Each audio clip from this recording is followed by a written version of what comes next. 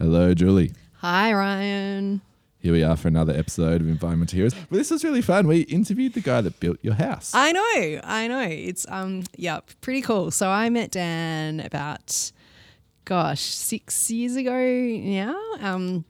I was living overseas at the time and we did a knockdown rebuild, as you do in Canberra, and we interviewed a couple of builders, and Dan was the one that I just went, yep, I can work with Dan, because I knew I would be the one who'd be talking on the phone a lot as the build happened, because we built remotely. So we built the whole thing through FaceTime and Zoom calls. It was pretty intense. We didn't see the house, and I didn't meet Dan until the day we arrived home and the house was completely finished. Incredible. And so we drove up to the house. You must have really trusted him. Really did. But I remember looking at him and he looking at me going, so this is the house. And he was so nervous and I was so nervous. It was like, oh, are we going to like it? Are we going to like it? And it was amazing. It was just amazing. Amazing, because Dan is Mr. Sustainability of building. That's right. Dan, the builder, thinks about sustainability in every angle, as far as I could tell, in what he's doing, which is unique and very challenging, as we'll learn in the podcast, because it's not been done that way in the past and it's not set up that way even now. Yeah. You'd think, doing the research for the questions, and obviously when we were doing research for our building, for our house, we knew that there's a lot of problems with materials and with how you build, what you build with, all of that. You have to think about the materials you're using, are you using concrete, are you using wood, are you using tiles, are you using brick, how does it all fit together? And having Dan help out and kind of guide the process so we could build the most sustainable house we could possibly build was awesome. And even, this is the other thing too, technology is just changing so fast. So there's some things in our house, and our house is only, 5 years old. There's things we do differently now because the technology has changed. When we asked him what's the most important thing about building a sustainable house, it was all aspect. Yeah, orientation, north facing. So simple, so easy to forget. But that is the crux of it all for anyone thinking about building a house out there. So just to clarify, our building does face north. I would hope so. And we have so many windows. So our house was known in the suburb where we built. Everyone knows our house because they're like, oh, that's the house where you can just look in and see what you're doing. Because we also have no curtains. So no curtains. Nothing to hide here, eh, Julie? Nothing to hide. But I must say, when we first moved in, we had no garden out the front. We just planted. And the whole idea was that the garden would grow up and totally provide the privacy. And it has. Our garden is incredible out the front, and you can't really see in now. But it's all north facing, both little areas of the house. It's incredible. We don't really need to heat or cool because it's all done via the sun, and it's ace. And so simple, huh? Yeah, but I think Dan is full of words of wisdom about building, the construction industry, life. He's got a lot to say. Made for a great episode. One of his environmental heroes is a classic Australian country music singer, so look out for that one. Yeah. But his company's called Megaflora. Look him up. Good luck getting on their waiting list. Yeah. Enjoy our conversation on the Environmental Heroes podcast with Dan Fitzpatrick. Local environment heroes, saving the trees and the bees and doing it daily. All right, so Dan, we've got Dan in the hot seat today. I'm very excited, and in case I didn't mention this in the intro, I'm going to mention it now. I've known Dan for a few years. Dan's just told me he built your house. That's right. So there was sort of a vested interest in getting Dan to come on. Well, not really. It's more that I knew how amazing Dan was. Oh, thank you. We need to have Dan on. So Dan, hello, welcome. Thank you for having me. Thank you for a great intro.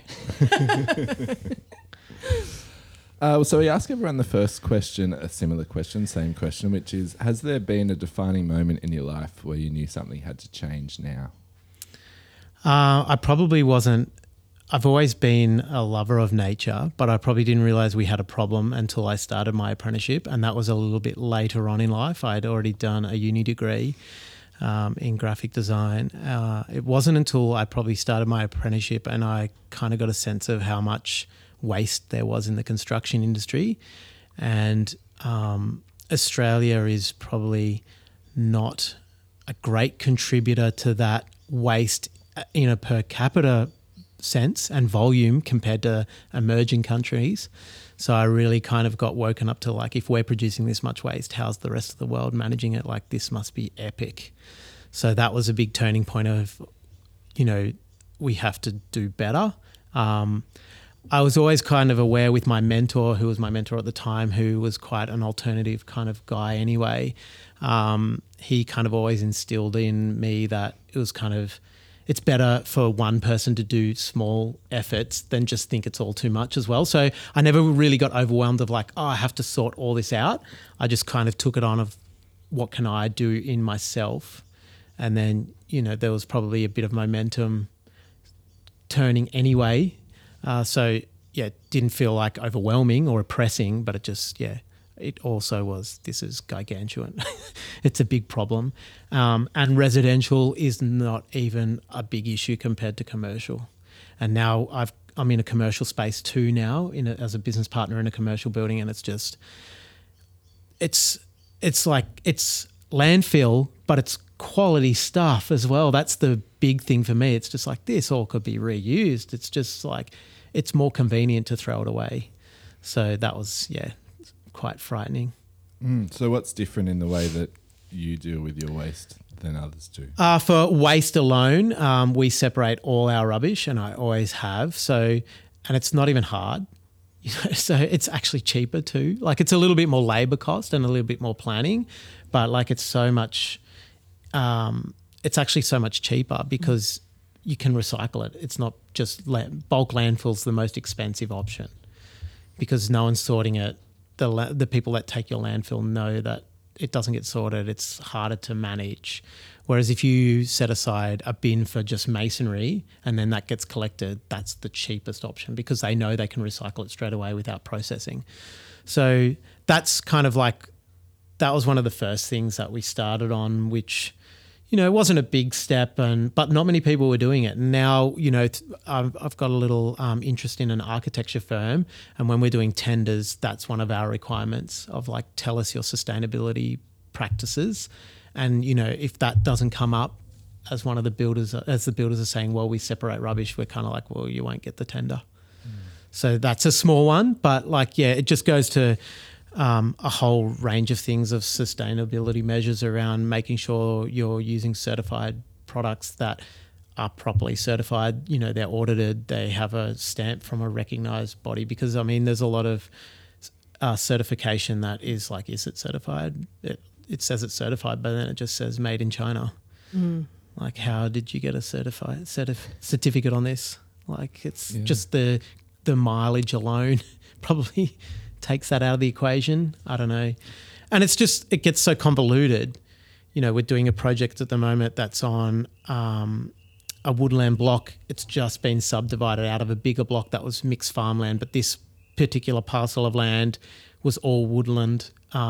It's not high value woodland because it's probably been cleared at one point before, but by the same token, it's kind of, we could have cleared that whole block if you buy tokens off the government. And it's just like, but what do the tokens do? Oh, we'll plant them out somewhere else. Well, how can I see these plants be planted? Like, it just feels a bit, yeah. If you're not doing direct action in some way, even if it's small, it feels a bit like greenwashing to me.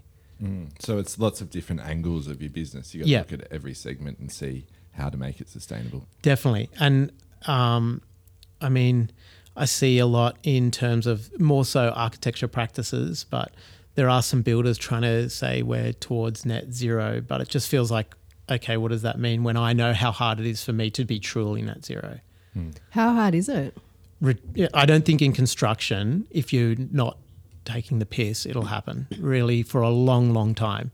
Because and why is that? Like, what's the... Well, straight away, masonry products, concrete, like, you know, you have to use concrete. It's got a low embodied energy if it's used right in the payoff of long term, of like its longevity, but it's nowhere near net zero as a product. Like, even if they're buying offsets, it's so far away. Like, it's such an intense industry.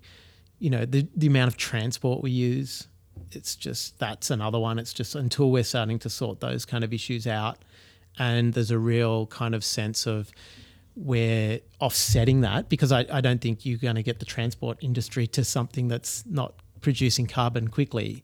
But if we're making the point that we're offsetting it, I just think having a real tangible offset that's auditable and real, that's probably a while off. So that's probably the challenge, really.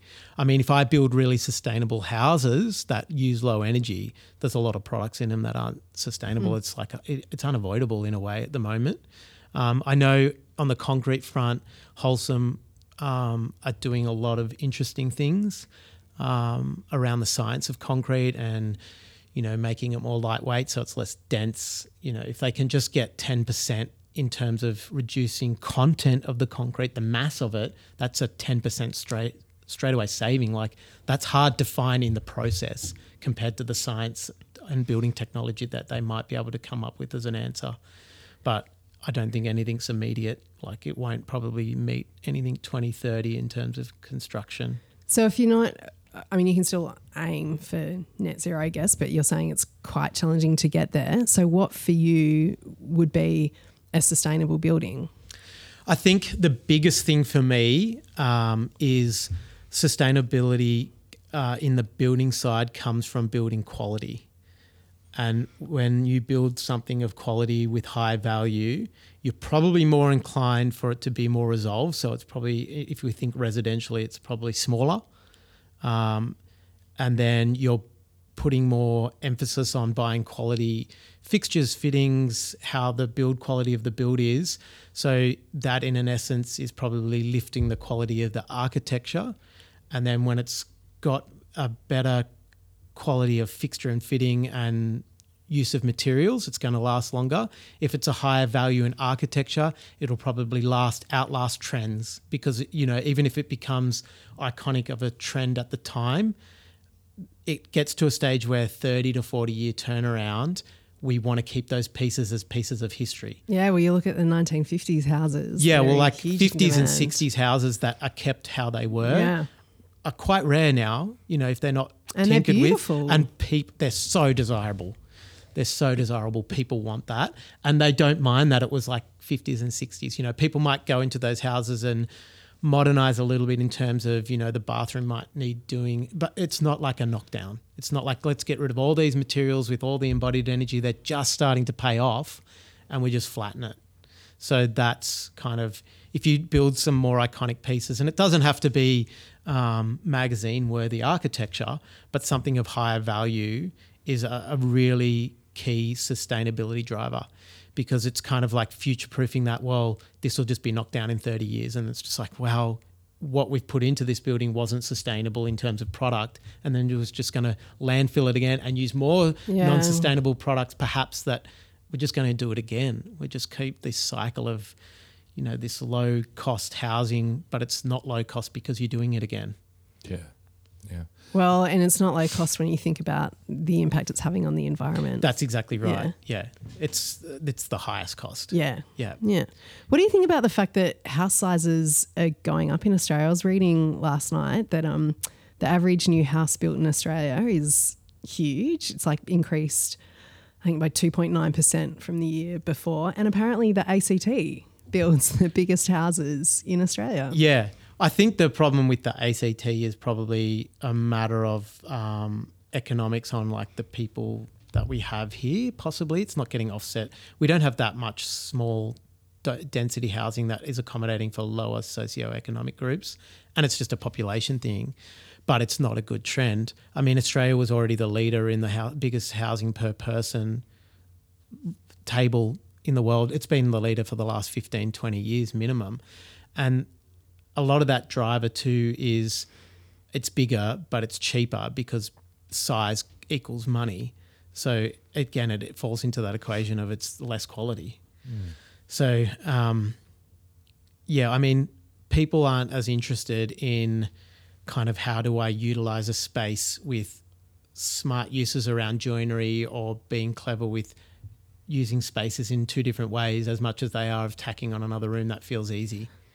Yeah, so, and it's kind of, again, it gets into that false prophecy of, I can see that from an architecture point of view, the architect might say, we can do you a smaller house, but it's going to cost the same as your big house. A lot of people just think, but if I go to have to sell my big house, that's what I would be looking for when I sell. So I'll get a bigger resale. It's all those kind of factors that buy into that. I mean, so how do we shift that? How do we get? It's a hard conversation. I mean, when we have design, do you have those conversations? Definitely. That's a lot of our firm's quite small, so we do a lot of vetting around if clients aren't really interested in listening to us on being more sensible around size. You're probably not the client for us because we're not going to deliver you a project we're passionate about. We don't want to deliver a McMansion, really. Like, we want to deliver something that's been cleverly thought out, and it's just like, wow, we got everything we want, but it was smaller than we needed. That's a better solution for us. But there's a hard conversation where you say, on a house that's smaller, we want you to spend $150,000 on joinery rather than $60,000 because the joinery is doing so much more. It's going to be a study nook. It's going to be a day bed. It's going to be part of the living room if you want to shut it down. It's doing this. It's doing that.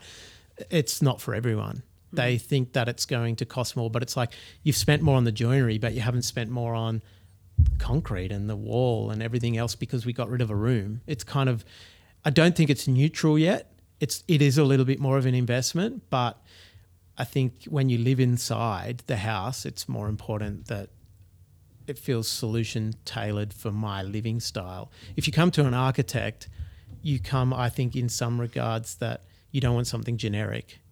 So the more that you're willing to listen to the architect and get things more tailored at the end of the project, I think it gives you more pleasure out of the house and living there because it feels like, oh, so many things were thought about, so many solutions were tailored to what I kind of asked in my brief. But yeah, it's a hard conversation to have with a lot of people. And what normally happens is we have clients that we say, look, we can definitely, a 4-bedroom house shouldn't be any bigger than 200 square meters. We can get a lot done in 200 square meters. But what always happens is this creep of going, well, while we're building, it would be nice to have a separate study. And then it would be nice to have, like, if my parents come, which they never seem to now, but they might come in this house, it'd be nice to have an ensuite on a bedroom. So that becomes a guest bedroom if we want to use it. And then it'd be weird if that faces the kids' room if we needed privacy. So how can we work a hallway where it gets them a little bit more private? And then all of a sudden the house is at 260 square meters. Yeah. It's I think that's a human nature thing. It's just, and it feels like I don't want to lose efficiency in doing it once. I want to do it right. Yeah, it's always a difficult conversation. Yeah. You mentioned materials earlier on and like certified and non-certified materials. What should people be looking for in a good quality material? Like what certifications, what kind of building Well, most material? timber, you'll have a certification from some kind of board that might be forestry. It might be a government board. Industries have their own kind of like body that looks after it. A lot of the plywood, a lot of the joinery materials, their certification is actually quite good.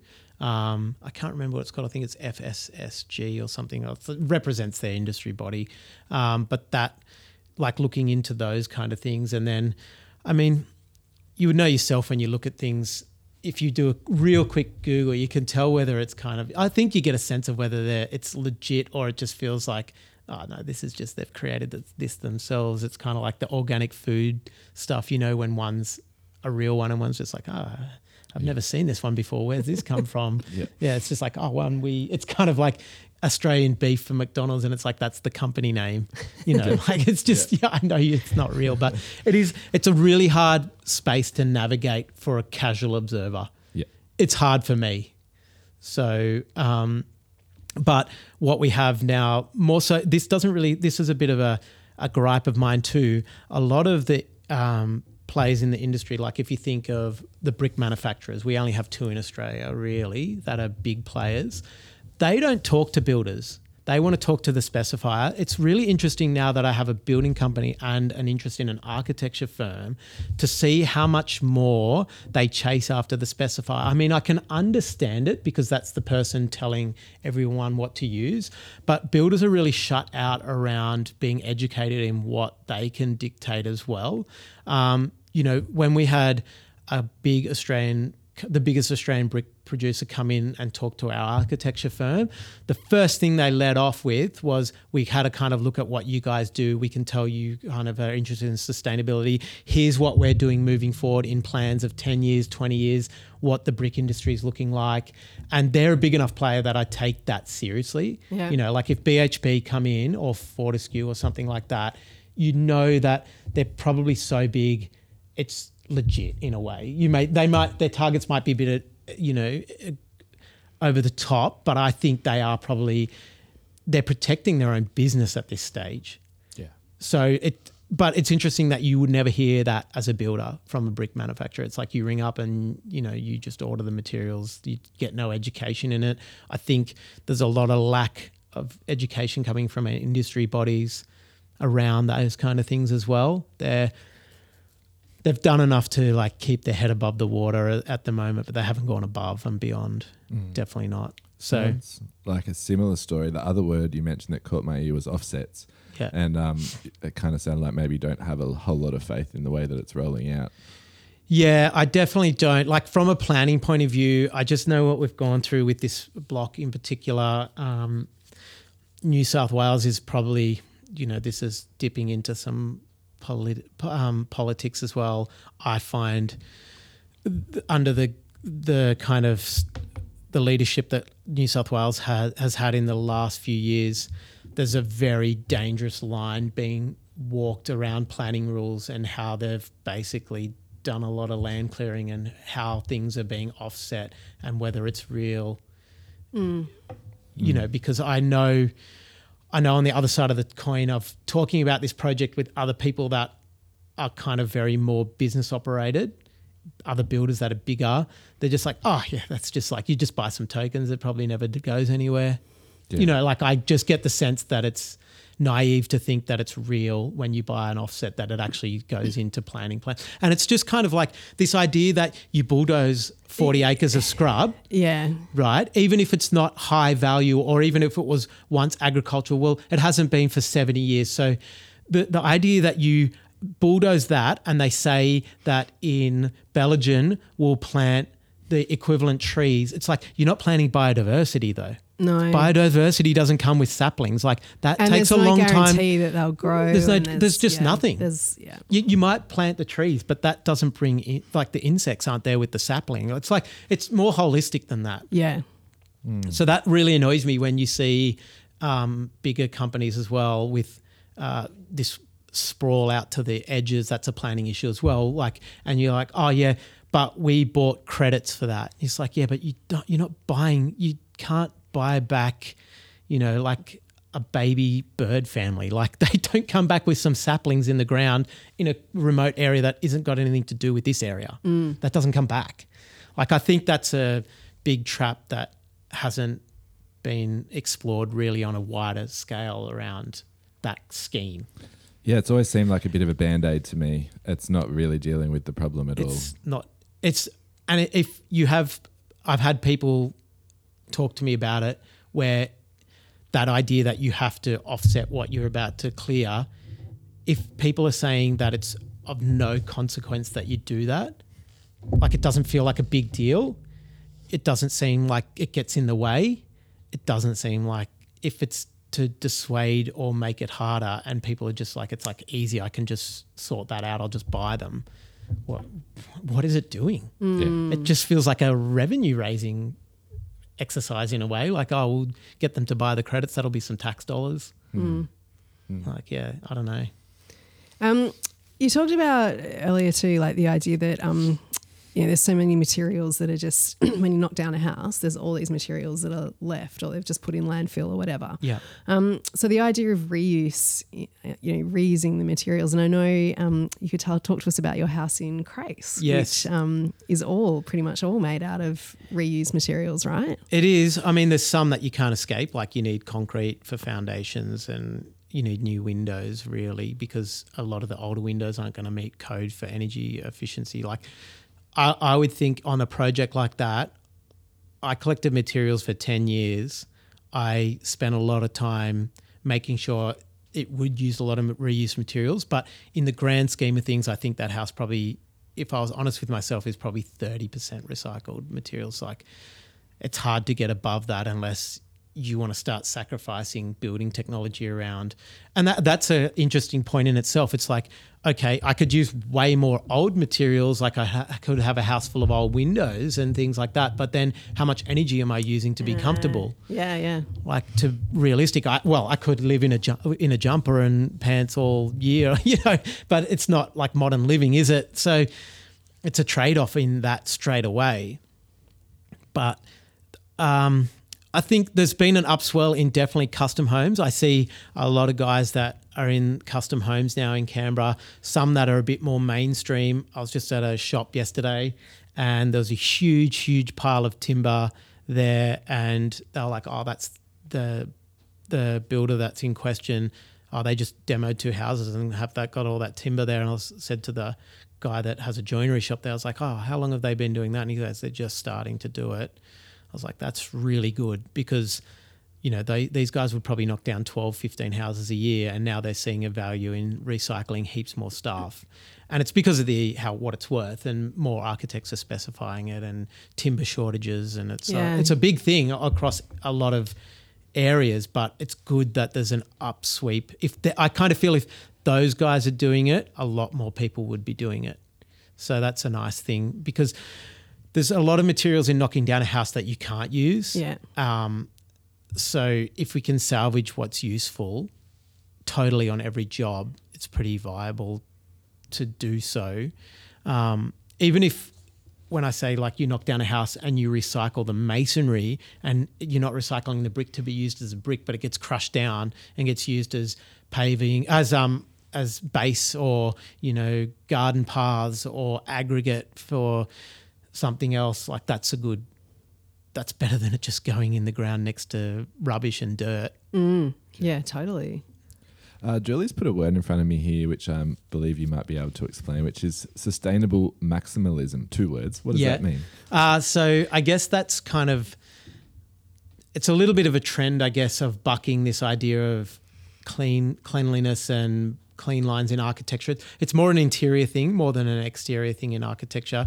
So that's this idea that we're going away from possibly like late 80s, early 90s, this idea that we get everything inside to a minimal palette, this white, clean box with hard surfaces, and then we might dress it up.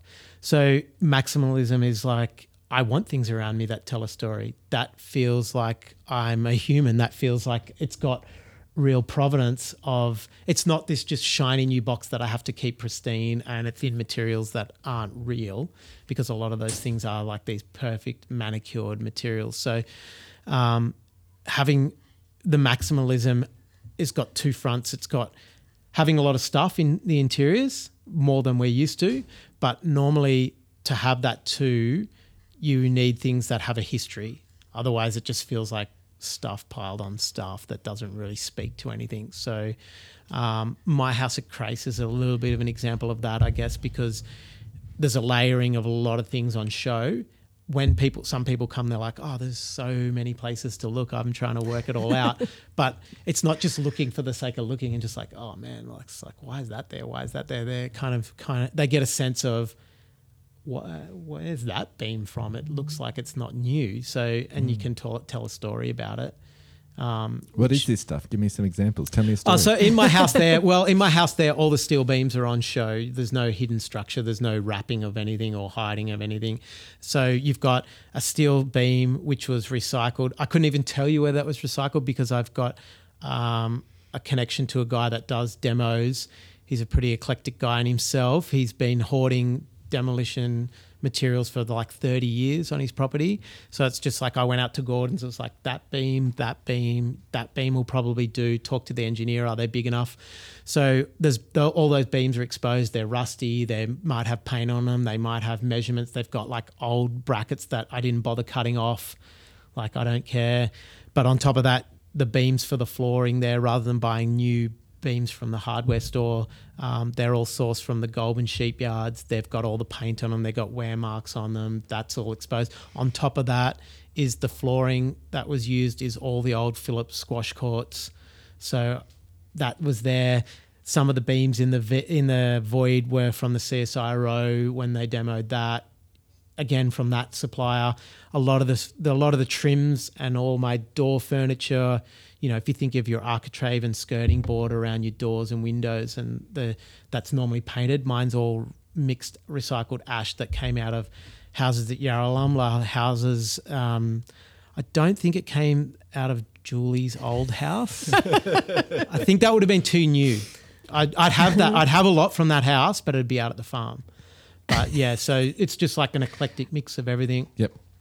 You can't pinpoint. Even though we tried, I'm I'm feeling like I need to now say we did try and build really sustainably and use stuff. Yes. Like it's not like we demolished our house and put a McMansion in. No, well, your house was unusable. Your old Absolutely. house was unusable. So yes, I mean, okay, thanks. there is a little bit of a now? problem with. There's kind of like a bit of a problem too with some housing in that kind of post-war right up to early 80s with engineering. And it's why old houses you walk around the corner and you're like, oh, that's a nice crack going right down the whole side of my house. The engineering's not big enough. We didn't really understand Canberra soil types. We're on a clay bed that usually sits on a rock shelf at a depth. Around Mount Ainsley's really bad, which you're like on Mount Majura. It's like that whole band through there. So, yeah, there's a lot of problem with engineering. And a lot of houses, we did a house in Deakin that was a cool designed house, but it was unusable. It had to be knocked down. It was a double brick house, which means you don't salvage that much because it was rendered both sides. You salvaged the brick to be crushed, but you couldn't use the bricks. Yeah. But yeah, like some houses, you can't get around it. So the best thing is to do, if you do knock it down, you don't put a McMansion or something pretty junk in its place. You do something of high value that's of high architectural merit. So hopefully it'll be around for 100 years. Which we did. Yeah, you did. We had Dan working on it. Yeah, toot our own horn here. But yeah. What about... go please. I was just going to say, what about people who... like if they have got an emotional attachment to their house and they don't want to knock it down, or they want to retrofit. Like, can you add on? You to can. these Like, old houses it takes a lot of interesting. I'll give you an example. Like my business partner in the architecture side just bought a monocrete, and so for people that don't know, monocrete was this system that was in the kind of like early 60s, late 50s, and it was a really a early precast at a tilt-up concrete construction. So the walls were concrete, they were prefabbed. It's quite an interesting system. The problem with it is in Canberra is they're not feasible for... The wall's really thin, it's concrete, they're freezing cold in winter, they're boiling hot in summer. The footings were super lightweight, which was good for them for being cheap, but you can't retrofit anything to it because nothing's heavy duty enough. You can't put a wall inside to run more electrical because then that wall's sitting in no man's land on something that's not strong enough to hold the weight of any. They're really super difficult to retrofit, but it can be done if you're willing to. If you love that house, it means something to you. So we're looking at options around Mark's place, which is in Narrabundah, and it's a monocrete. He mightn't be able to do something now, but he'll probably keep the house. It's really difficult, but we're thinking, do we offset these steel posts and you almost build a cage around the outside of the house and then have like a cladding on the outside that protects it, and you become like, where your house is reverse brick veneer, it's like reverse monocrete. Wow. The monocrete stays inside as the material that's on show. You'd even maybe rough it up a bit more or like, get it more back to a natural state, strip the paint off it or something. So it's like, oh, wow. But on the outside, it might look like something totally different. I mean, you could almost make it look like a square box on the outside with steel going all over the top of it. It won't be cheap though. That's the problem. Yeah. But we're interested from an architecture point of view of doing something that no one's done because it's difficult. So it's like there's an inherent challenge in there, but it'd be nice if we could do it and it's proven, because then it would give people that have, a problem with knocking down and rebuilding an option around those types of houses, because there's really none at the moment. Well, if we could boil it down into, like, say, top 3 things that if someone was thinking of building a house or even renovating or retrofitting, as it may be, their current house, I'm guessing that the architectural design seems to be a pretty important one for you. What would be the top 3 things they can do to try and be more sustainable? Yeah. So first, if it's a new design, nothing beats orientation. It just everything that you try and do after that from a building technology is a Band-Aid.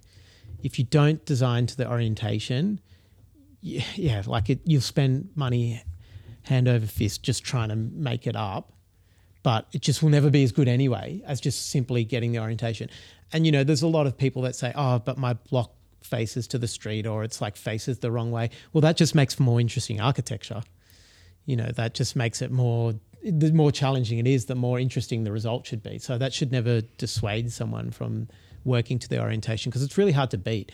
I mean, if you think of a north side window that's sized correctly into the room, could provide, in winter, if we had a normal sized bedroom, to give you an example, and you had a north facing piece of glass that was 35% of the north facade, in winter with the correct shading for summer, that should cut down on about 75% of the heating cost of that room alone, right? But if you have a north wall and then you have a south side window, if we make that window a third of the size, it will take out 50% of the energy. Like a south side window it's basically like having a window open. Yeah, right. So north. North. Yeah. All right, that's number 1. What have we got for number 2? So number 2 is definitely something that would apply to retrofitting, and that is that it's false economy to buy fixtures and fittings for your house that are cheaper because they'll need replacing. Yeah. And we've got a lot to answer for ourselves as Australians. Julie will be aware of this. I can't buy a really super high quality water tank pump. They're all designed. There's 4 brands. They're all around the same price. They all give you a 2-year warranty. I can't go and buy a 10-year warranty pump. They don't exist in the market anymore because no one was buying them. But, buying a $1,000 pump every 3 years, compared to a $2,000 pump for a 10-year warranty, what are we doing to ourselves? And it extends across a lot of things. It looks like a lot more upfront. But, when you think of taps and fixtures and fittings, we did this little bit of a thought experiment the other day. If we got a lot of things to a 10-year and 15-year warranty in terms of toilets and taps and all those, and these became like quite nice Italian designer items on a $900,000 build, all those PCs, Italian tiles instead of Chinese tiles. And that's not about Italian quality. I think it's more about the designer element of using a high quality tile means that you're less inclined to probably pull it up in 10 years because you've invested in it, and it's nicer and it's better, and it doesn't matter if it's a bit of the time back then. It's starting to become a bit of a design icon. That experiment on a $900,000 build added $25,000. It's not much. Yeah. Like renovating a bathroom is $50,000 now. So, and that's throughout the whole house. That's kitchen, that's buying better joinery hinges, that's buying better drawer runners. That's everything on that is adding up to about $25,000. It's not a big expense. And it's a bit of a shame because when we start to get into a point with clients where we're trying to pull some value engineering levers, often it's just like, oh, look at all the choices. Can we make them cheaper? And it's just like, how about you lose half a bedroom? Like that's paid for it. Yeah. Quality is number 2. And that applies to retrofitting too, because if you're going to buy a new hot water service, it is definitely worth buying a German-built heat pump than another Chinese electric element heater that's a third of the price. But that might only have a 5-year warranty, whereas the heat pumps have a 25-year warranty. And they use a 1/10 of the electricity. So they'll probably pay for themselves anyway in 10 years in terms of electricity use. Mm-hmm. Like that's a big one. Yeah. Third one, I guess it's just probably the third one is to think about material sources and what type of materials you want to use. doesn't probably apply as much to retrofitting, but if you're just going to do a bathroom renovation or something like that, it's not a holistic green principle, but it's that better quality. I'm using better materials. Maybe I can work out where my material's from. And leading on from the materials is makers. It's that buy local kind of idea as well. It's quite interesting with housing is we are generally using local makers as a builder, but it's just like, okay, we're using them, but what's their ethos around locals? Yep. Are they just happy to go? I'll give you an example. I can get Colorbond cladding. It gets shipped from Queensland from a supplier, and it's $1.70 a square metre cheaper, but it has to come from Queensland, or I can get it made in Queanbeyan. Yes, the steel comes from Newcastle, but trucking it from it's already come to Queanbeyan, but it's also come from Newcastle up to the Gold Coast. So it's making twice the trip to come from there for $1.70. It's just what's the point? And it's also, how do I get it cheaper from Queensland? Yeah. And that's a really broad question too, because China's always going to be cheap, but what are the labour practices I'm supporting here? Yeah. There's look, I use stuff from China. There's no, and it's not China bashing, but it's just kind of it's a really holistic world view of what you want to take towards. There's a lot of questions you can be asking the people that you're engaging, and it mightn't be having a go at them. Maybe they're not thinking about it. Maybe they're starting to think, oh, I'm getting asked this from clients. That's really where you'll get the ball rolling on the bigger builders. Yeah. The greenfield estate builders will not make any changes until they have people that are coming to the display homes that start asking these questions. Yeah. Until they have salespeople feeding back to head office. You know what? Heaps of people are asking us about what's the embodied energy on stuff around transport. They're not going to make any changes. They're not going to care. It'll be business as usual. But if they start thinking, oh, geez, this could be even if you think altruistically they're thinking, well, this will be a point of difference for us to secure more work. We don't really care. That's long-term, that will be better for people. Yeah. So one quick question before I know we're going to get onto the hero questions soon, but are you actually seeing that? Are you seeing more of your clients and definitely through the architecture firm? Asking actually coming and saying we're getting clients from that, and architects are quite good. It's a very big agenda of the institute to be sustainable. There's a big push around carbon neutrality and firms getting on board, and we can do it easily for the firm as an operating practice, but it goes so much further than what your operating costs are and how much a firm uses electricity and the transport costs because an architecture firm's not very energy intensive, really. There's computers. It's not compared to what they're putting out there in terms of the ongoing. So, but the Institute's really interested in that. And I think most clients that would be going to an architect these days, it would be one of the questions, what's the sustainability practices? Why, tell us why you think that you're meeting that part of my brief. Yeah. Cool. It's exciting. It is exciting. As everything, the power is in the hands of the consumer, right? To ask the questions and to in a capitalist system, it is definitely. Yeah, if we're a communist and they decided to do it, we'd just be laughing. We'd have a lot of other problems. It's a conversation for a whole nother podcast. Yeah. All right, so we're going to ask our 5 set hero questions now. Yep. The first one. Yeah, go for it. Congratulations, Dan. You've just been elected president of the world. What's the first thing that you change? Taxation. How so? Well, I mean, it's not hard to know that wealth is moving. Wealth, and it always has been, and it's a curve that aligns with capitalist growth, basically. So, if the wealth just keeps moving into more and more to a smaller select group, my thing is for the people that are truly wealthy, and we only have probably a handful in Australia really on a world scale, the money that they have, they can't use. So, and for a large part of it, they're not going to give it up either. So you need a mechanism that forces them to give it up. Yep. So a more equitable distribution. Yeah, well, taxation hopefully in democracies means that it goes to the people that need it more, hopefully. Yep. Yeah. Hopefully. Yeah. So it's 2030. Describe the world that you see around you.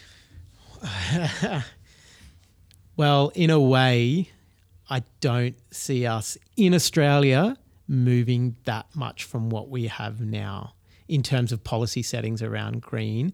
It depends on the next 2 election cycles in my mind. But under the current policy makers, I don't think that would change much. The thing that I think will change is based on cycles of the climate, I'd say we'd probably be in the grips of another pretty severe drought. And it's lovely that we've had 2 years of rain. I've got a property. You know, in 2019, it was our dream to move out there. We gave up on it. You know, like it was just so sad. And it's lovely now, but it'll come back. And this idea that it's a land of droughts and floods is just idiocy. Like it's not. It's just, it hasn't been. It's like it needs changing. So, yeah, unfortunately, I think 2030 would be the same. But what I do think in a market setting around construction, people that are genuinely innovators will have a bigger market share. So that's positive. I'm part of the whole system that we're in, which is, you know, I run a business. I want to make sure I make money. But I also know that if I'm genuine with how I want my business to go towards more bespoke building, it's already been happening.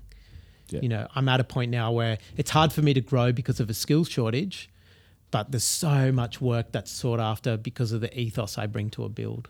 And there's all the builders that we try and engage through our architecture firm have a similar problem. They're like, we want to do really good quality building. We want to be leaders in, you know, we're willing to if someone comes in tomorrow and says to you, you have to pay more tax unless you get way more green in your, a lot of the builders that I know would be like, oh, I'll rise to the challenge. I'll do it. I won't be a moaner about it. I'm happy to do my lifting. And because they've got that mindset, they are very sought after and they will keep being at the front of the curve, I think. So that's a positive. Yeah. Who are your environmental heroes, Dan? I'll have some interesting ones for you. Peter Andrews. I don't know if you know him. So Peter Andrews is natural sequence farming.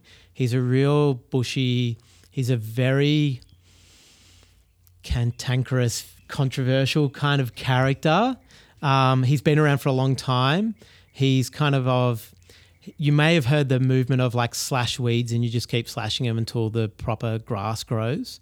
So that's like a rural kind of, he ran a property up in the Hunter and, you know, in some of the really severe droughts we had in the 2000s, his property was green. You know, like if you look at aerial shots, and his big thing is riparian zones, bringing up erosion, lifting up, you know, from land clearing from the pioneers, it feeds in a little bit to Bruce Perrin's work around how the pioneering guys just wipe the land clean and we don't have much topsoil, and that's a whole science thing around it. But yeah, he's a natural sequence farmer, so it's like we need to repair all the damage that erosion basically does on our farmland. And yeah, he's got some pretty controversial views that don't align with a lot of people. So, but he's a real trooper. Like, I think he's the type of person that he's quite old now and he's been doing it a long time, and he's got somewhere with some people, but you know, he hasn't in other fields. I feel like if Peter passed away, he'll be much more remembered once he's dead. Like, I think while he's around, people take him for granted. Let's put it like that. I think there's definitely a role for cantankerous people though. Yeah. And then I guess another one that's kind of be a bit of a weird one, but I have to mention it. Judith Wright, which just feeds into I think she feeds into this one, which is John Williamson. Yeah. So my family are very working class, especially my grandparents. And I just have good childhood memories of John Williamson. And I think what that did, I definitely saw it in my grandfather, who was a miner, and then he worked at the brickworks. So very energy, and he was never really, he grew up in Araluen, you know, didn't really understand nature, took it for granted just because of where you grew up. It's so beautiful. It's just knock another tree down. It doesn't really matter. Look at all the trees. But I think I definitely, in his passing and talking about it with my mum, John Williamson, who was like this Aussie ocker, but was actually a conservationist, turned him around like to, the bush is really valuable, and, you know, changed around someone. If I think it can change that, and it's a bit past, like I know it's an older kind of reference, but it's quite interesting what I think he did that was under the radar. Well, it's country music, right? Country it's the power music. of storytelling. Yeah. I was going to say, like, I think that, you know, we've often spoken on the podcast and in between podcasts when Ryan and I are talking, like, it's this, how do you shift the narrative and how do you get people engaged? You create nostalgia. Well, not only that, but you tell those stories, and the power of music and creativity is so important. Yeah, well, it's just, I think some of John Williamson's songs for my grandfather were definitely that nostalgia thing of hard times I'd been through. It's like, you know, he might be talking about Victoria, but it was probably a similar story for country New South Wales and country outback Queensland. Like, it's a pretty, you know, universally Australian experience for people that were in that position. So, yeah. Have you watched, just a quick plug for Justine Clark's Going Country show on ABC? Oh my God, so good. Oh no, I haven't. I'll have to watch it. Okay, you have to watch it because it's just talking about country music. It makes it sound like I'm not a big country music fan. Yeah, you say that. No, I said that, and she'll say that in the documentary, in the show, that people will say they're not country music fans. And I said that to Ryan, and Ryan went, yeah, and then you heard some songs and went, yeah, I am. Yeah. Well, you know what's funny? I had the John Williamson on in lockdown, and I was singing it to like I started playing it on the guitar for my 15-month-old daughter, and she was like kind of loving it because she loves when I play the guitar anyway. But like, I was getting very nostalgic around my grandfather, and then on my Spotify list it brought up Lee Kernaghan, and my wife's just like, you know all these songs, don't you? I was like, I do actually. It's kind of like, and she's like, you don't like country though. I'm like, yeah, but these songs, they're transcending country. Yeah. They're more about Australiana, you know. You have to and watch this Lee show. Kernaghan's kind of like a country rock version of John Williamson in a way. It's all in the stories, right? Yeah, it's in the story, and it's in being relatable, and So, you have to watch this show. Okay. It's genius. Yeah, Julie loves country music now. Yeah. I think I caught the end of it the other night where they were talking about True Blue. Yes. Yeah. That's that show, is it? That's that show. Yeah, okay. Yeah. Yeah, because that was getting me kind of like welled up. Yeah, no, because it was a beautiful song at the end. Yeah, it is. Oh my God. Yeah. Anyway, okay, sorry. We diverged. What's your hot tip for being more environmentally friendly? Hot tip is, especially around anything to do with construction, is invest in the best products you can. Yeah. It's really that simple, because they're going to last longer, and when things last longer, and it's more than that too. Like, you know, things that last longer have a bigger process. They're engineered. So, you know, you're investing in engineering. If you invest in engineering, you're investing in R&D. If you invest in R&D, you're investing in people that are finding more interesting solutions. It's like so much wider than just the product. If you're buying something that's of a high quality, it might be Australian, American, Japanese, German made. They have better labor situations than a lot of other places have. It's not to dissuade against up and coming countries. They do some really super progressive things that are exciting too. But, you know, those products, they might down their chain invest somewhere over there as well, that they've got more control of the investment. So, yeah.